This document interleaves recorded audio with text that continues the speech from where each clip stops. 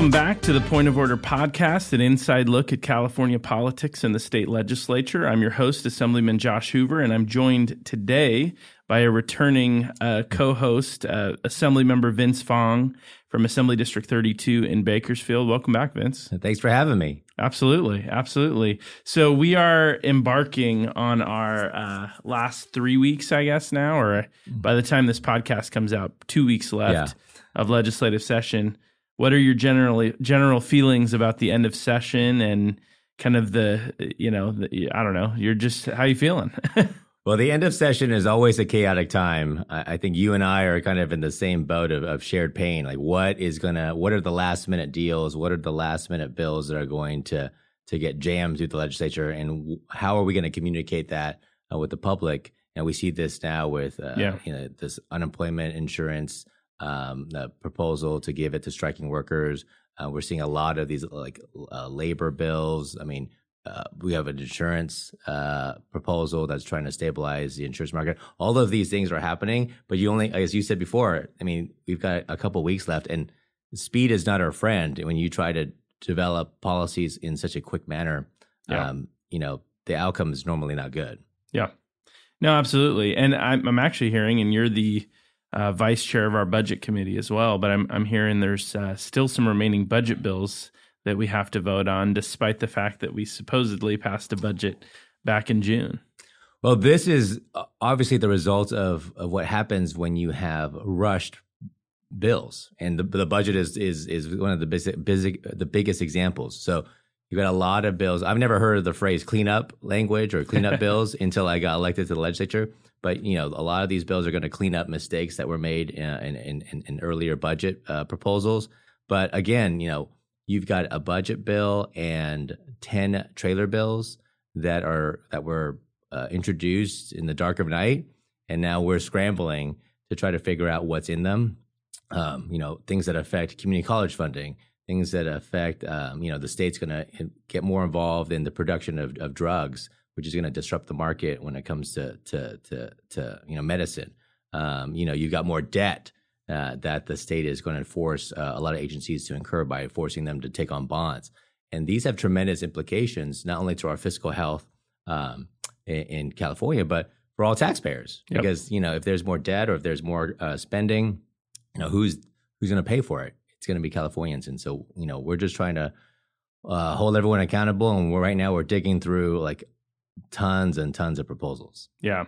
Is there anything of interest in these budget bills that you're aware of yet? Or is it just Well, I mean, there is a lot of fees that are going to be increased. Okay. That's a big problem for us. And then I think the one that we're trying to get more specifics on is what's impacting our local community colleges. Okay. I think the state of California, the governor's proposal is to claw back some of the student housing money that was provided to community colleges, and then in exchange, because of our challenges fiscally, they're going to kind of push the community colleges to take on bonds and to take on more and to borrow more. Wow.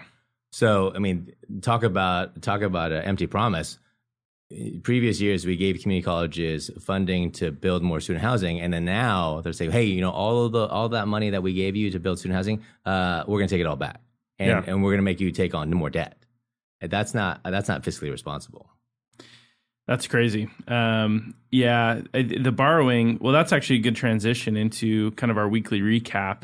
One thing that you and I have been talking about on the theme of borrowing is that, the legislature has passed a number of bonds, basically asking voters to borrow billions of dollars over the next few years, really the next few decades probably.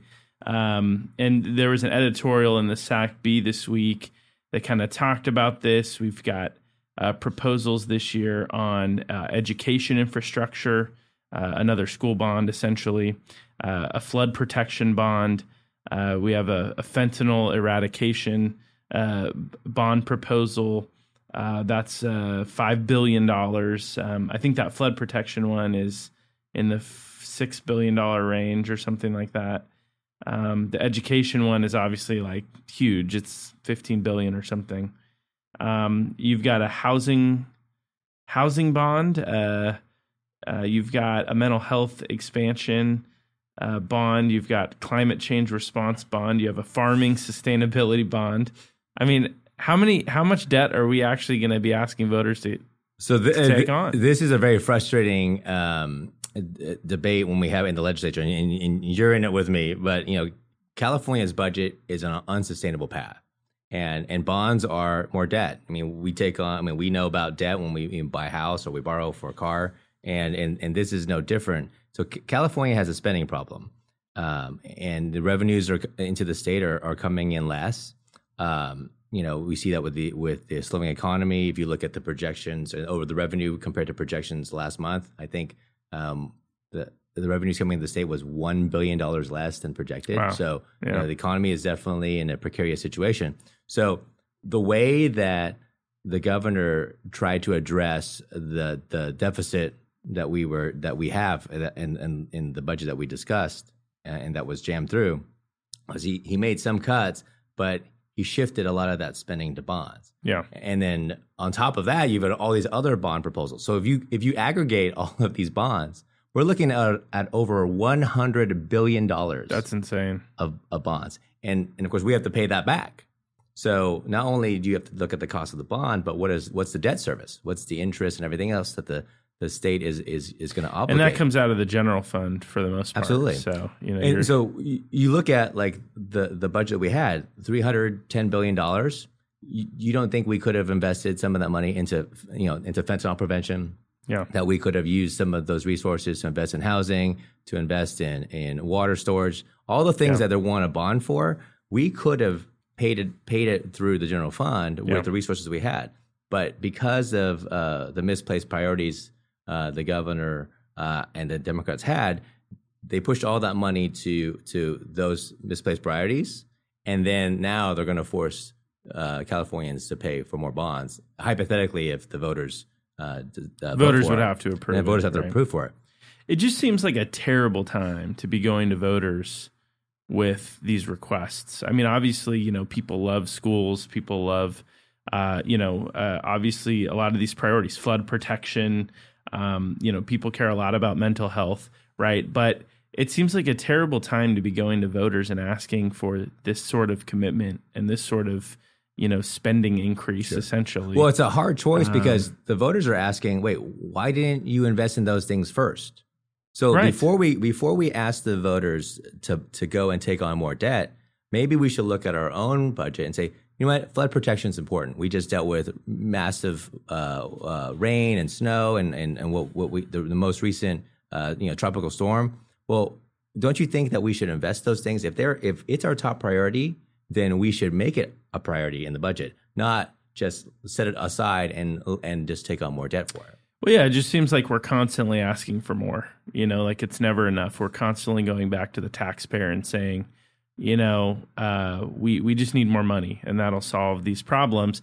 When in reality, I mean, I think that we're probably wasting a ton of money in our current budget, and we're not spending the money we are spending efficiently. I mean, you and I have talked about homelessness and the billions we're spending on that with negative results, right? Like, I mean, it's just we spend and we spend and we spend. And that's a great point. You look at homelessness spending and the fact that we needed to be doing audits, and you led the charge on that. But the mental health services reforms that the governor is asking for is tied to bonds. Yeah. So there's a big push for the counties to offer more services and all these unfunded mandates. Yeah. And then and the way that those mandates are going to be potentially funded is through bonds. Well, what happens if the bonds don't pass? Yeah. So then all our counties are forced to deliver services, needed services for sure, and the state forced them to do it, but then there was no resources to tie to it.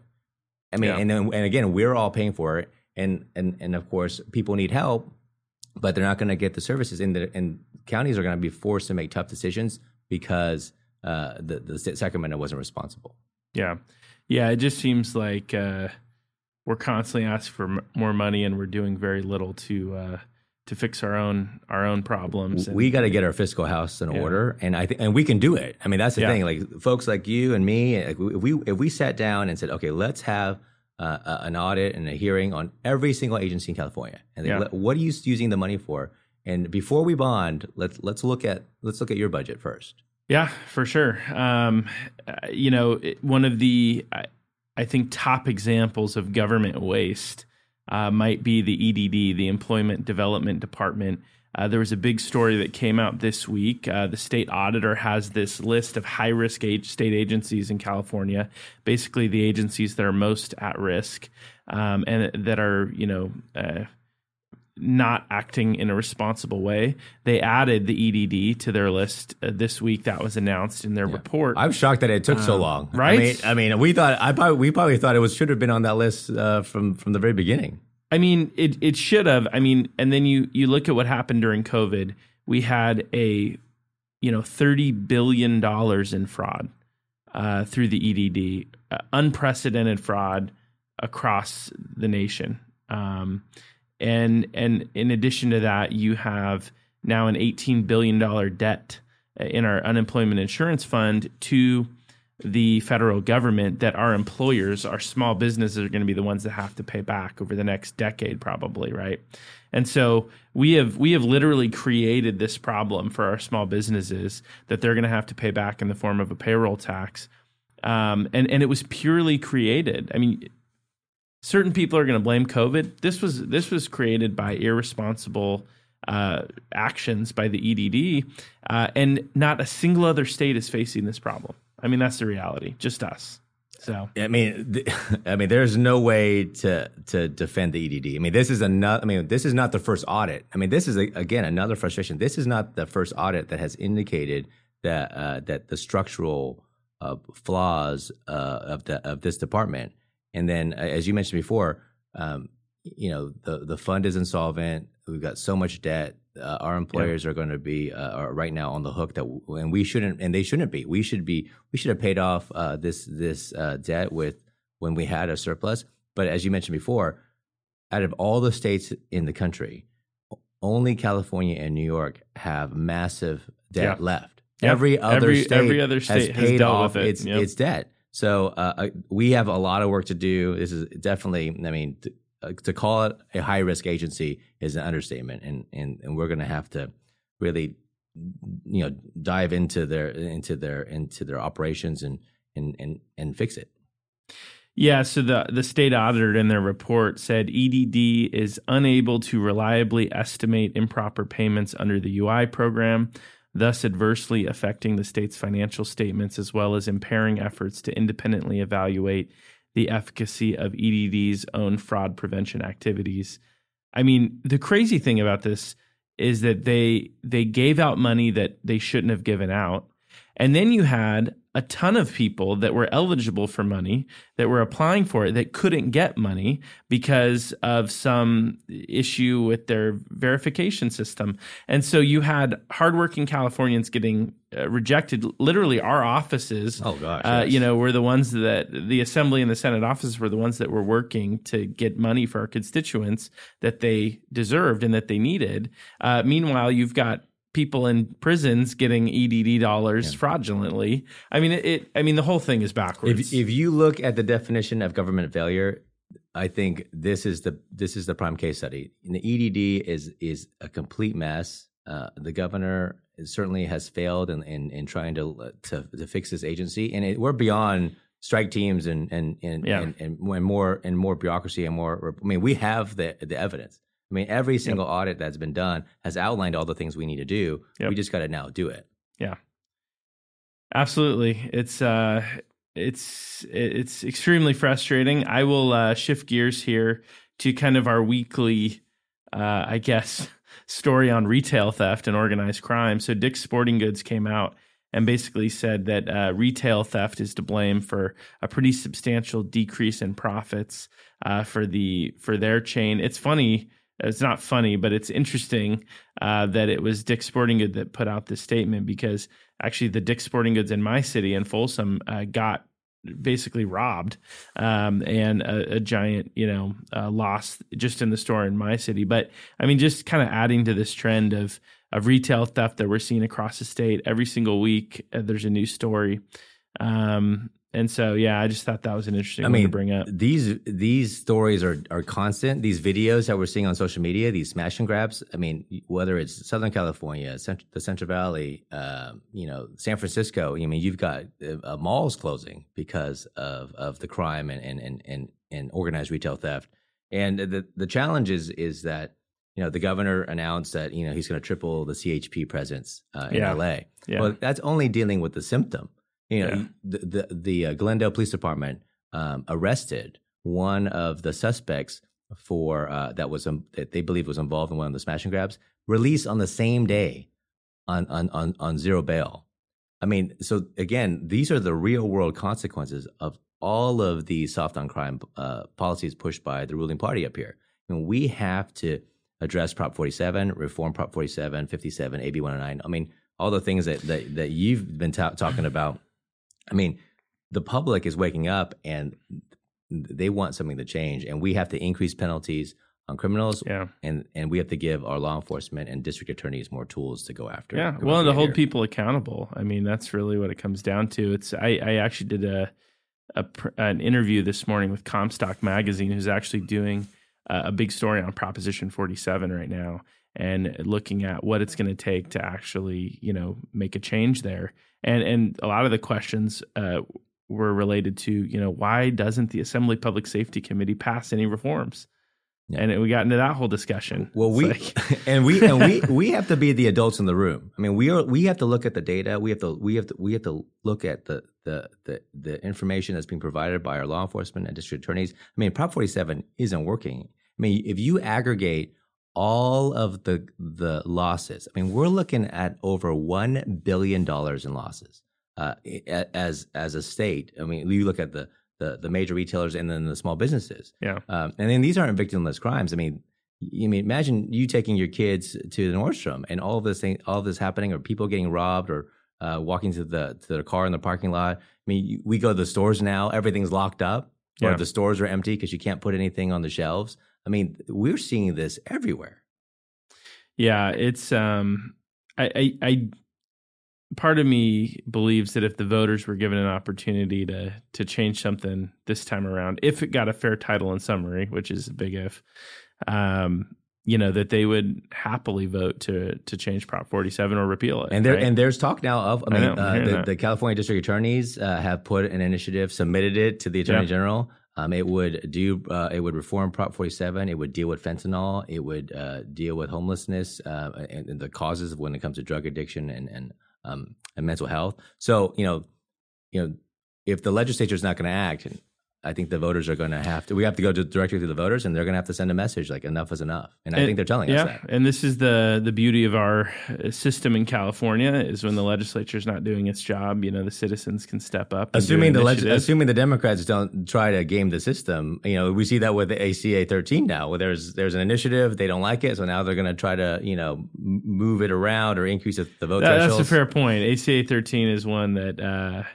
I know it's not on our list today, but it's something to talk about. You could do a whole show on ACA 13 and just all the games that's played up here. So summarize ACA 13 for me. So is that the one that would basically say if you want to put anything on the ballot with a 2/3 tax, requirement, that it would have to be passed with a 2/3 vote? So there's an initiative that was qualified, and the Taxpayer Protection Act, and it was to increase the thresholds for all taxes, whether it's local or state, to be a 2/3, and that was to protect Prop 13. That was to protect the taxpayers across the board. And any tax that was imposed by the state legislature would go to the voters for their say.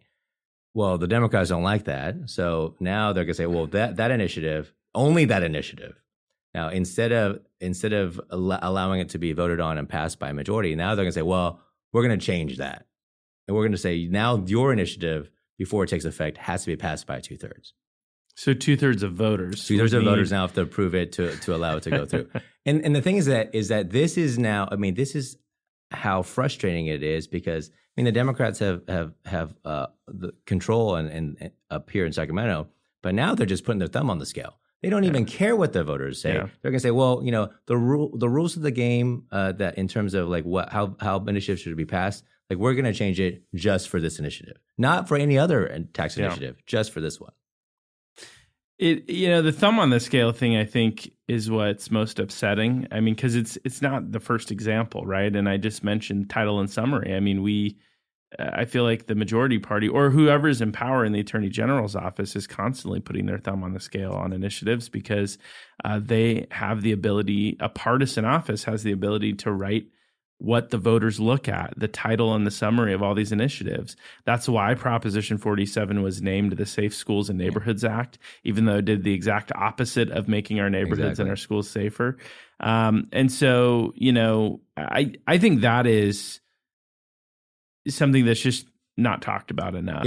It's terrible process. And this is the thing. Our state has a very rich history in direct democracy. People can argue that, but at the end of the day, we get elected by the voters, and we trust the voters to make the right decisions. So now, all of a sudden, if the ruling party doesn't like a proposal that's before the ballot, like they're going to give it a bad title and summary, they're going to increase the voter thresholds, they're going to change everything to make it as difficult as possible. Yeah. And that is antithetical to the concept of direct democracy. Yeah.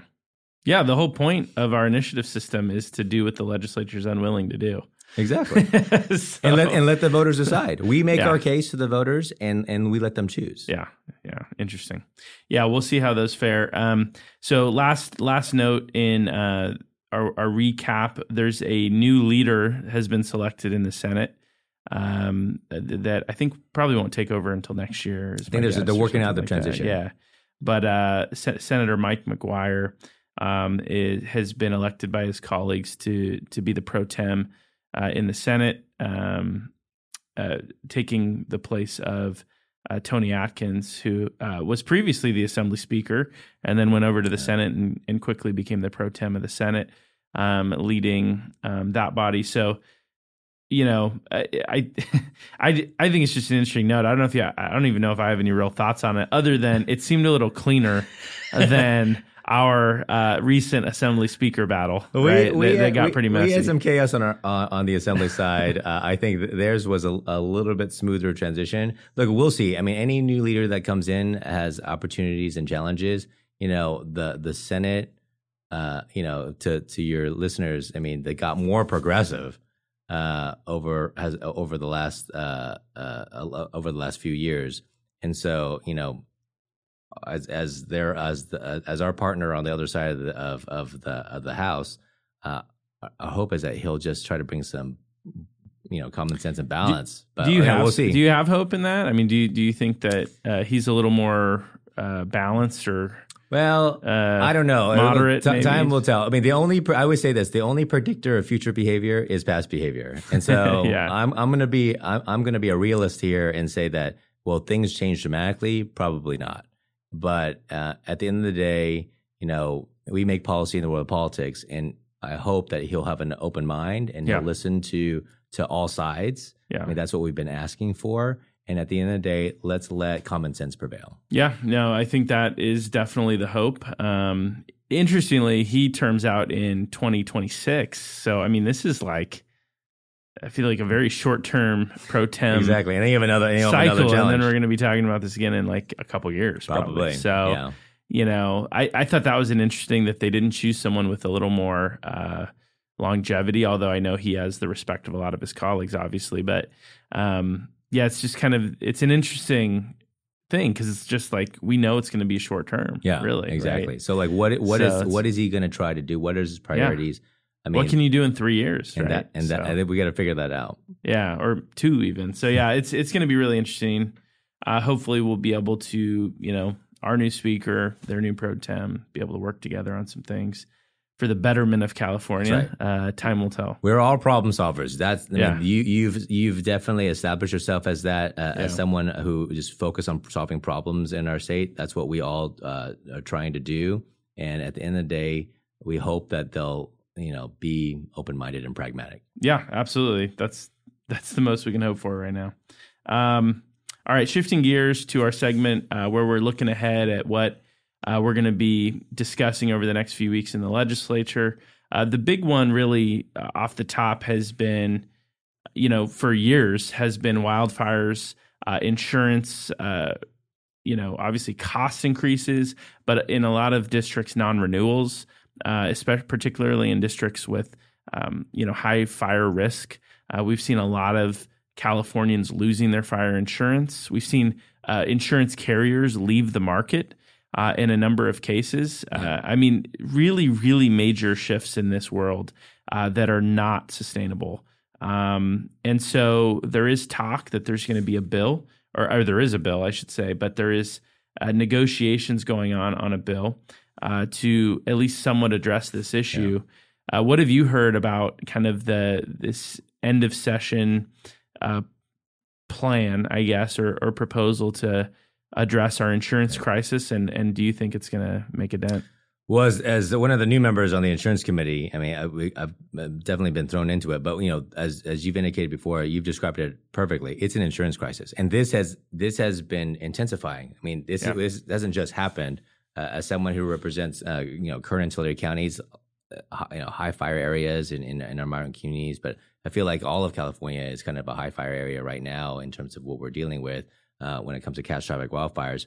And so, the insurance commissioner, because of his inaction, has just allowed chaos to ensue and this crisis to intensify. And so the insurance carriers that are providing insurance, they're leaving the market. State Farm announced that they're not going to issue any more policies. Farmers has pulled back a little bit. Everyone's now kind of been forced into the FAIR Plan. The FAIR Plan has become insolvent because all of those. And it's prohibitively costly, right, for a lot of Californians. So you force the FAIR Plan, which is capitalized by the insurance carriers. You force them now to incur all the costs. These catastrophic wildfires are getting massive. Adverse selections happening, and so you have an unstable FAIR Plan. Yep. You've got not enough carriers in the market, and so you can see how all of these things are interacting. And the one entity that is responsible for managing and keeping stability in our insurance market, the insurance commissioner elected by the voters, has not done his job. Yeah. And so now we're scrambling to try to stabilize the insurance market. They're trying to get this proposal done in 2 weeks. Yeah. And so the framework is constantly changing. So we'll see. I think once we get the proposal, you'll have another podcast on it, and we'll have to dive deeper into it. But this is a tough one. Yeah, it's a really tough one. I think there's a lot of Californians that are, I hear about this a little less in my district, but even in my district, there are folks that are getting non-renewed. Yeah. And really, whenever you see a market shift like this, whenever you see giant providers, pulling out of a market like this, it really increases the cost on everybody. And you need and we need certainty. You just can't, all of these decisions that are made when it comes to the market. They're market dynamics. So, using catastrophic modeling, we're the only state that doesn't allow it. Yep. Reinsurance, we're the only state that doesn't allow that part. And so incorporating those into decisions, getting more data, fixing the choke points in the market and within the insurance commissioner's office. And this is a huge lift. It is a huge lift. I think the big question on a lot of people's minds is, can we recover from what we've allowed to happen? And it has to work. And you can't just, we can have all these negotiations and conversations, but will the insurance carriers re-enter the market? Right. Will the FAIR Plan be stabilized? That's what, at the end of the day, we are in a results-oriented business. Yeah. And so if there's this big proposal that's going to happen, the obvious question that everyone should ask ourselves and every Californian is, okay, is it going to work? Because there's no point in having this exercise if it's not going to stabilize the market. Yeah, well, and I feel like the longer we've let it go on, like the worse it's become, and the longer you wait to take action, I mean, the harder that hit is going to be, to fix the problem, right? So our colleagues in the Senate Republican caucus sent a letter to the insurance commissioner, I think last week, and they talked about the hard truths that need to be addressed, and so their list was, rate adjustments, reinsurance, and prospective catastrophic modeling needs to be authorized, which is what you just mentioned. The rate review process needs to be accelerated. Insurance discounts for home hardening need to be authorized. We need to modernize our market. I mean, this isn't on the home insurance necessarily, but on the car insurance side, I've talked to the insurance carriers about the technology that exists to really more accurately predict risk that we do not allow in California. We don't allow those technologies to be used. And so I think there's so many things that we could do as a state to modernize our insurance industry and our insurance market, but we haven't been willing to do that. And so I think we need to have this conversation this month, because if we wait until next year, it's only going to get worse. I'm really worried. Yeah, it's that only we're going to have to do some. It's going to be even harder, right? So I had this conversation with with another legislator, and he said something very interesting. He's like, the problems we're dealing with, they're not new, right? But as more time goes on, they become larger and more intense. You look at our insurance crisis, you look at homelessness, you look at public safety, you look at rising gas prices. We warned the governor about all of these problems, and we warned probably the previous governor of, right. of all these problems. Right. As all these policies are layered on top of each other, you're going to make the problem worse. And they all ignored every expert. They ignored all the warnings. And now we're at a point where everything's at a crisis. California is in crisis right now. And now we're trying to figure this out and fix it. Yeah. No, it's true. It's, future podcasts will report back on the results of these discussions, but definitely an important conversation to have. I think the last thing in this segment that I wanted to talk to you about is we've got a big appropriations suspense deadline coming up this week, September 1st. Actually, the day this podcast is probably going to come out. Okay. So this will be somewhat timely, hopefully, and we'll know more results that day. We also have a big press conference tomorrow morning that's going to happen before this podcast airs on some of these bills. But, there's some pretty major public safety legislation in the Appropriations Committee that we're keeping an eye on, that I would advocate needs to be held in the Appropriations Committee and not move forward to the floor. But a few of those. So we've got this bill, SB 553, that would basically require employers to create an extensive violence prevention plan, require them to hire security guards, install alarms, create alert systems, just all kinds of put the onus on employers and businesses for the consequences to respond of all to the bad policies that we have passed in this state that have made this retail theft and this crime so serious. We have a bill, SB 94, that would allow an individual sentenced to life in prison without the possibility of parole, basically to apply for resentencing to be able to become eligible for parole. I mean, the people that get this level of imprisonment, I mean, the crimes that you have to commit for that to happen is pretty bad. They're heinous. Is heinous. So, and then lastly, SB 81 that would expand the early release of inmates by basically creating a presumption that every inmate should basically get parole with very limited exceptions. I mean, these are all taking us more down the road of, the policies we're already seeing, the detriment, the consequences of.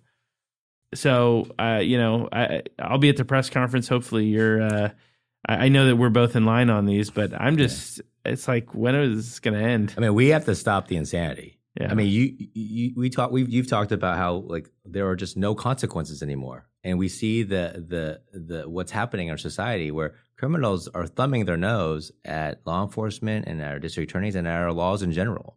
And then, so what's the response by the ruling party up here? Well, we're just going to even let more people out, and we're going to have even laxer consequences this is insane.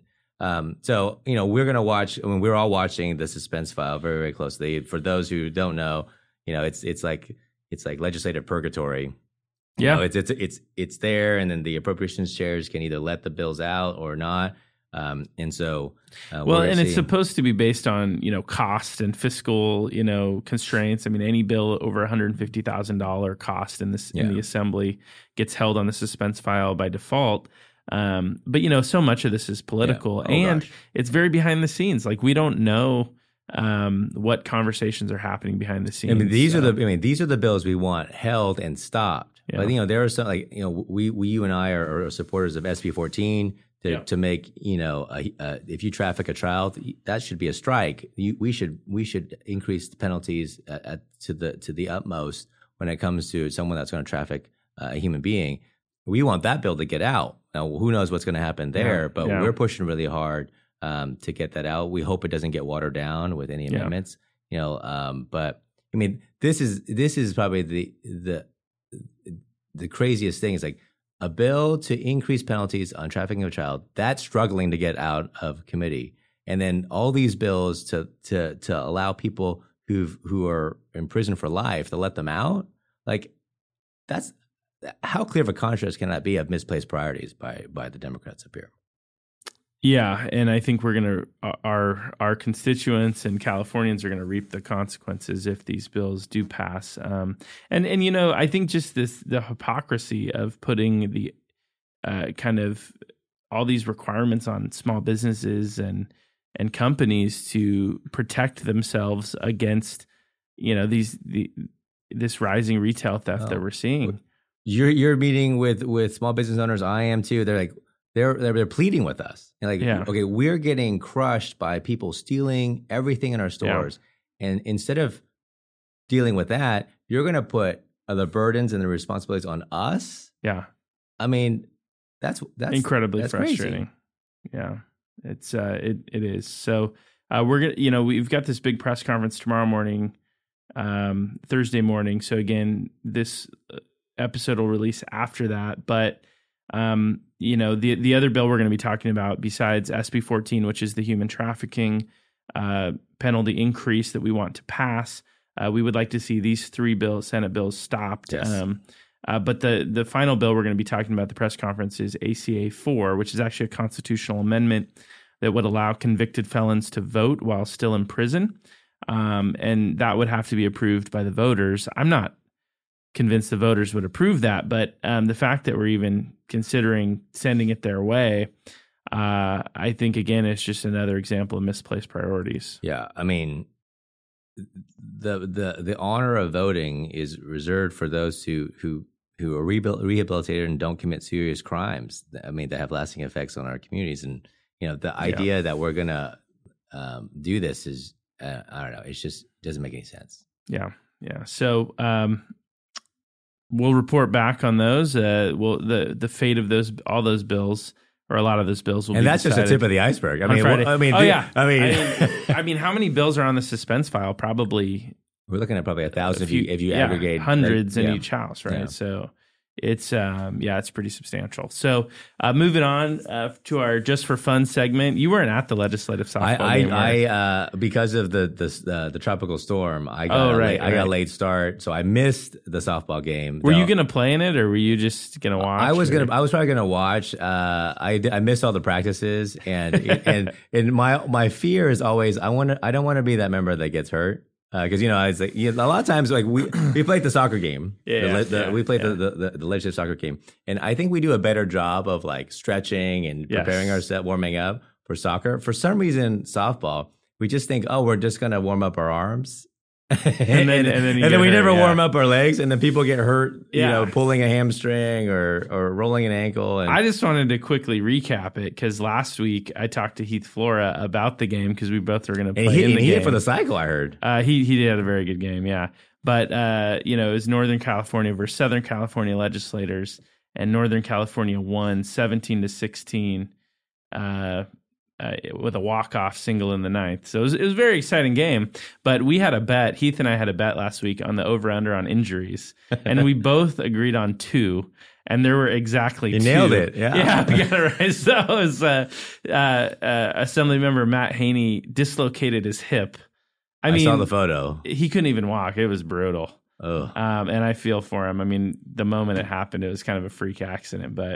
And then Assemblymember Damon Connolly fractured his ankle in warmups, taped it up, didn't really realize it. Yeah, he taped it up right before the game started, thinking he just rolled it or something. Fractured it in warmups, played on it the whole game, and then found out he broke it. It was just like, I mean, my gosh, these are some serious. Yeah, there's always a few every single year. These are probably the 2 of the more serious ones. But man, yeah, we're not as young as we probably pretend to be. But yeah, had to report back on that bet because it was Heath was right on that. But moving on here to our clip of the week, and this will be our final segment. I wanted to play a bit of a speech that our colleague, Assemblymember Devin Mathis, gave recently, and he was actually on the podcast a few weeks ago too. But we had a resolution this week where we talked about suicide prevention and mental health and the importance of advocating for these causes and making sure people are getting the help that they need. So we'll play this video and then we'll talk a little more. You all know I got a Purple Heart. You know I was injured in combat.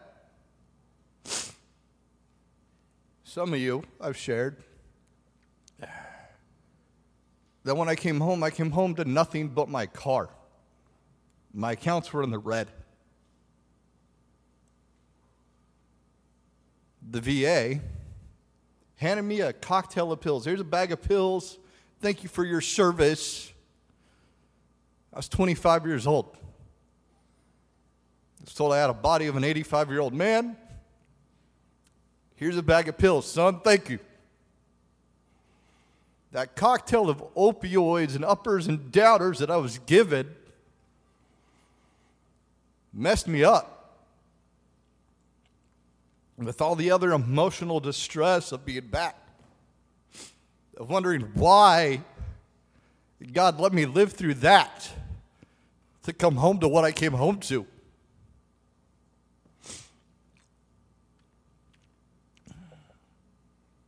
And I had an attempt where I tried to take my own life.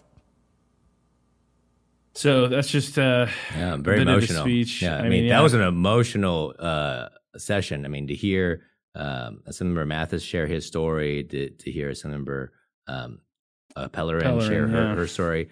I mean, powerful. I mean, certainly, more people need to share their stories about how suicide has affected their lives, and we need to certainly focus more on mental health. And I mean, yeah, that was a very heavy session, but glad that a lot of these folks kind of put it out there and kind of remove the stigma of having that conversation. For sure. And I think, these are conversations these are stories that are going to lead to conversations that need to be had on, where our dollars are going in terms of Mental Health Services Act. There is a proposal to, I guess the governor's pushing a proposal to reform how Mental Health Services Act dollars are spent.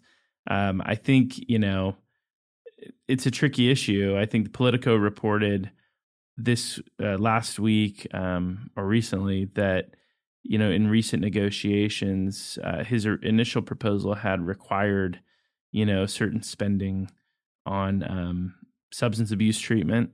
That has now become optional, I guess, in the proposal. I think the bill number, I don't have it in front of me here. Let's see.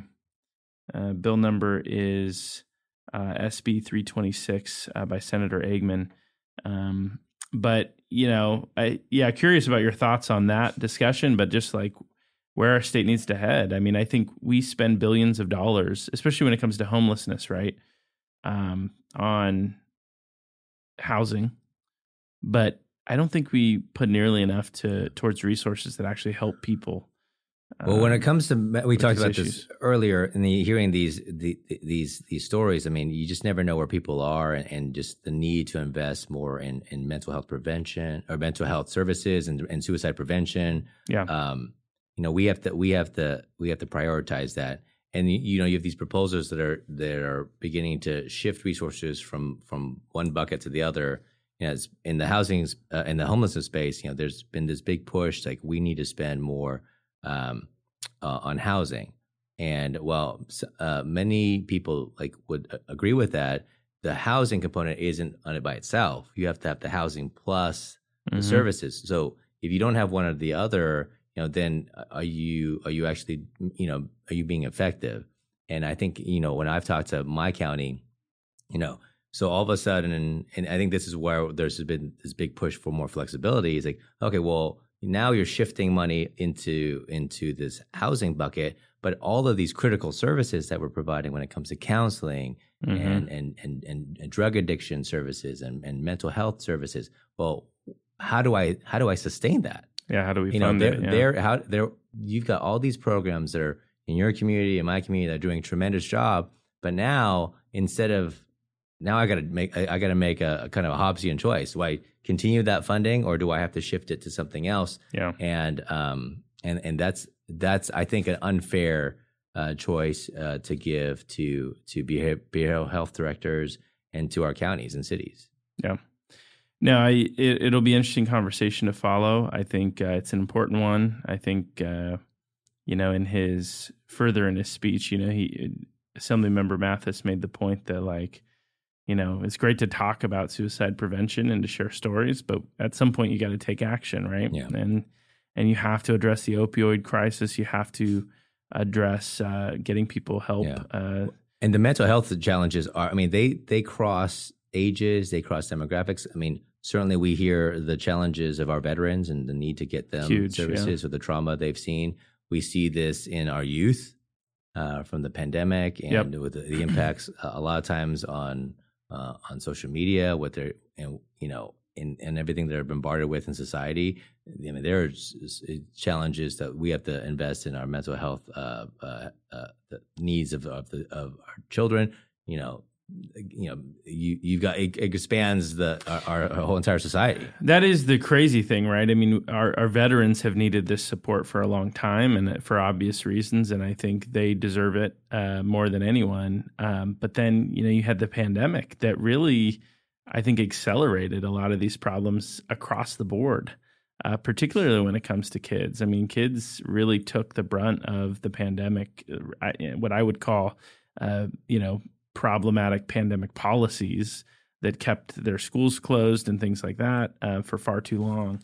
They really took the brunt of that as well. So we have to, we're all dealing with it. You're a parent, of a teenager now and some younger kids. I have friends of mine that are parents of teenagers and younger, and a lot of the effects we won't see until maybe later on. Yeah, so it's crazy. Well, that's going to wrap it up. Do you have any final thoughts before we take off here? We just got a few more weeks before the end of the session. We just got to work hard and try to keep the public as informed. Exactly.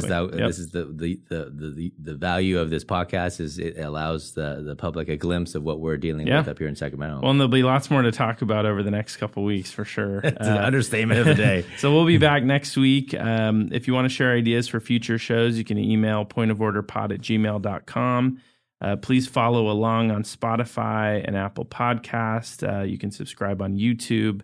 And you can follow us on all the social media outlets, Twitter, Instagram, Threads, Facebook @PointOfOrderPod. And then you can follow Vince and I. My Twitter account is Joshua_Hoover. And then Vince is @VFong. So, hey, Vince, thanks so much for coming on. Thanks for having me again. It was great having you back. Of course. And we'll talk again soon. All right. Look forward to it. See you later.